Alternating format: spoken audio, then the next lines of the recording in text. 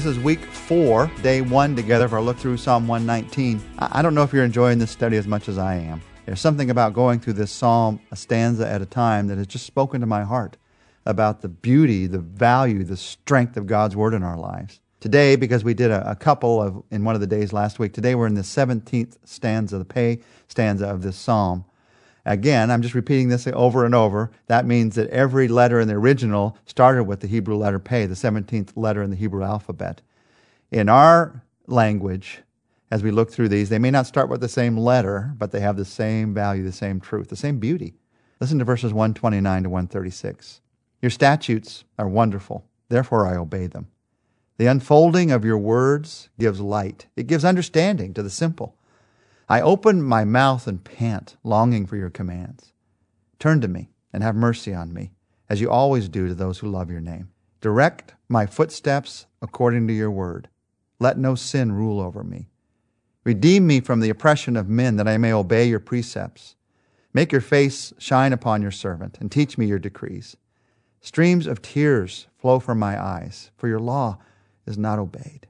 We've been looking together from time to time through this at these different words that are used for God's law throughout Psalm 119. And here you have the word commands used.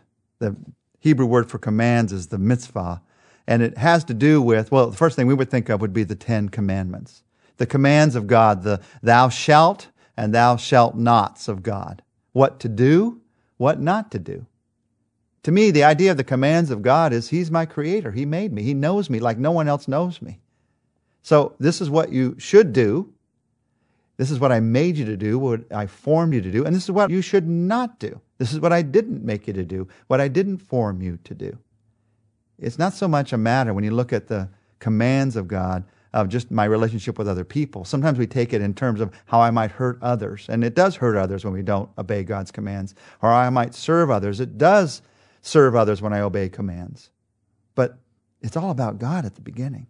And the fact that He made me, that He knows me, and that I should live for Him because He made me to live for Him. That's what the commands of God. And that's why, as Jesus taught us, if I love God, I'm going to keep His commands. It flows out of my love for God, my relationship with God. Now, in this particular stanza, you have these words about mercy and sin and redemption. In verse 132, turn to me and have mercy on me, as you always do to those who love your name. You love the name of Jesus. You love the name of God, and in Jesus we see God in human flesh. And in the name of Jesus we find forgiveness. We find mercy because He died on the cross for us. He gave His life for us to find that mercy. So here's a prayer for mercy. Turn to me and have mercy on me. And that prayer we know is answered. It's answered at the cross. When you ask for God's mercy, that prayer will be answered. You're not begging for mercy as someone hoping something's going to happen, as maybe I'm deserving of it. None of us are deserving of mercy, but all of us have been given mercy by what Jesus did on the cross, as you always do to those who love your name. So you pray for God's mercy. You pray, after you pray for God's mercy, okay, I've got His forgiveness in my life. I'm a believer. I'm living now and all into eternity because I know I have the mercy of God. Then you pray to be delivered from sin. Direct my footsteps according to your word. Let no sin rule over me. I've been a believer for quite some time now, and I know there are times when sin rules over me. When a sin of pride or of jealousy or of lust or of insecurity or a sin of deciding that my way is better than God's way, it rules over me. Direct my footsteps so that doesn't happen, Lord. Knowing I have God's mercy, now I want to live a life that's not ruled by sin. Knowing I have God's mercy, why would I let sin begin to rule my life? I've got God's mercy. And sin, in the end, is going to destroy your life. Now, it's going to destroy it all the way into eternity, but you look at people's lives, it doesn't take all the way to eternity for sin to destroy your life. It might take 5 minutes, or 5 days, or 5 months, or 5 years, or 50 years, but it destroys lives. So don't let sin rule over me. And out of that, verse 134, redeem me from the oppression of men. Let me live a redeemed life.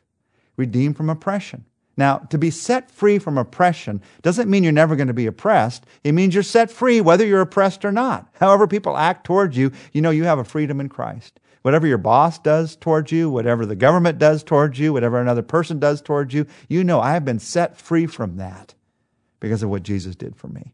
This is how you live as a believer. You live in mercy. You live not under the reign of any sin, and you live set free from any oppression in this world. And out of that comes verse 135, this attitude of make your face shine toward your servant. Teach me your decrees. That kind of, I have a sense of God's face shining. God's presence is a part of my life every day of my life. I can sense that He is with me. I can sense that He's seeing what I'm going through. I can sense the joy that He has in seeing His word lived out in my life. Lord, we pray today that your face would shine upon us because we're following you as we follow you. We pray today that because of your mercy, no sin would rule over us. We would be set free from the oppressions of this world to realize we have a new life in you, Jesus. We pray this in your name. Amen.